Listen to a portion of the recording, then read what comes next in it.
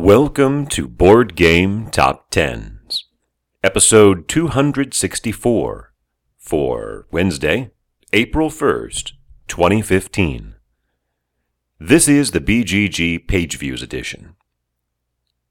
After a 42-week run, which included 6 weeks at number 1, most recently just 5 weeks ago, Dead of Winter, a Crossroads game, slides 3 spots to number 11 with 9,357 views, missed the top 10 by only 262, and there's no real reason to think that it won't pop back in.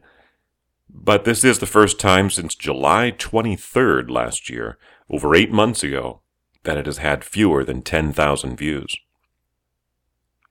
Sliding 4 spots to number 10 is X-Wing by Jay Little, published by Fantasy Flight Games, with 9,619 views. That is down 8.5%.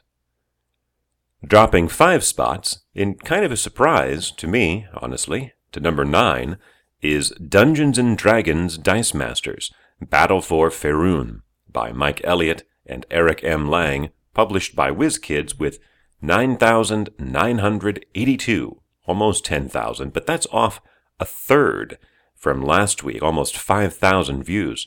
And after it had such a strong hold in its first 2 weeks, I kind of thought this one would stick around for a while, but looks like it's on the way down.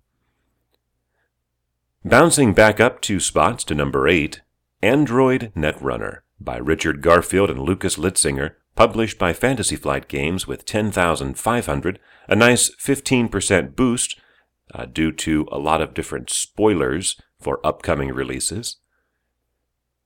Holding steady at number 7 for 2 weeks in a row, Motainai by Karl Chudik, published by Asmati Games with 11,500. That's a nice 14% jump, though it's now in the daily hotness starting to slide toward the bottom, so I would not be surprised to see this one slide out of the top 10 next week.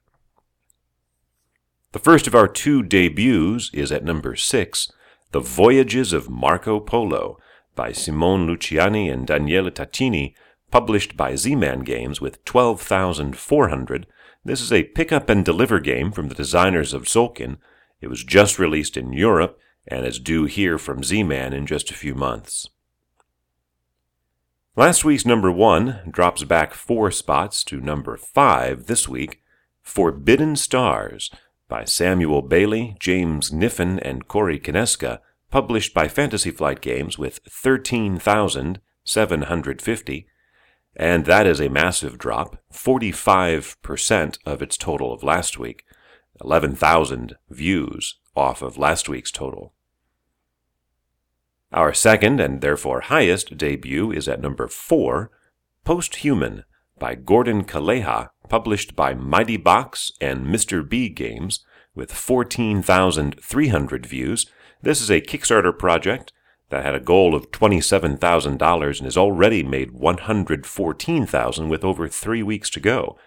It is a post-apocalyptic themed game where players must decide whether to keep their humanity as they struggle to survive or mutate in order to survive.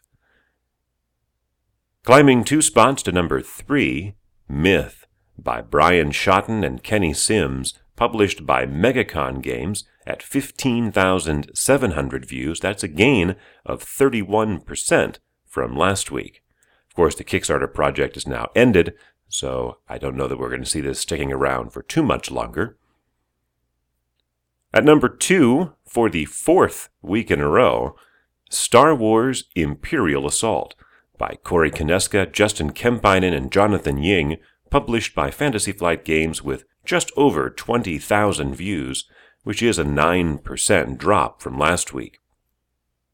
But once again, it misses out on the top spot due to a new number 1. This one is not debuting there, but jumping 8 positions.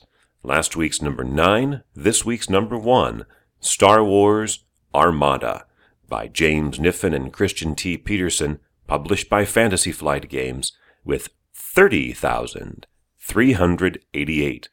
A massive 215% increase from last week. No big surprise here. Definitely a lot of interest in this miniatures game that uses the capital ships as opposed to X-Wing's smaller fighters. And not even close for Imperial Assault.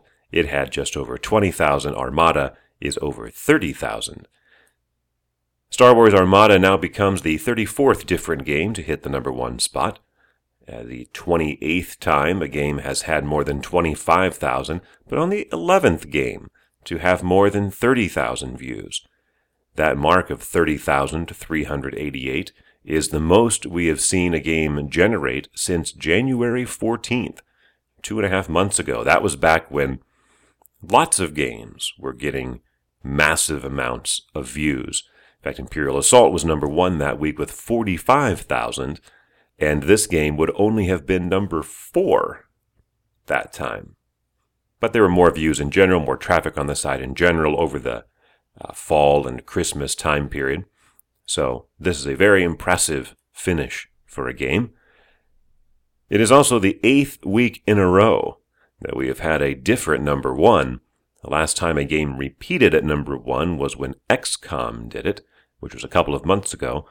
I fully expect Armada to repeat at number one. For Wednesday, April 1st, 2015.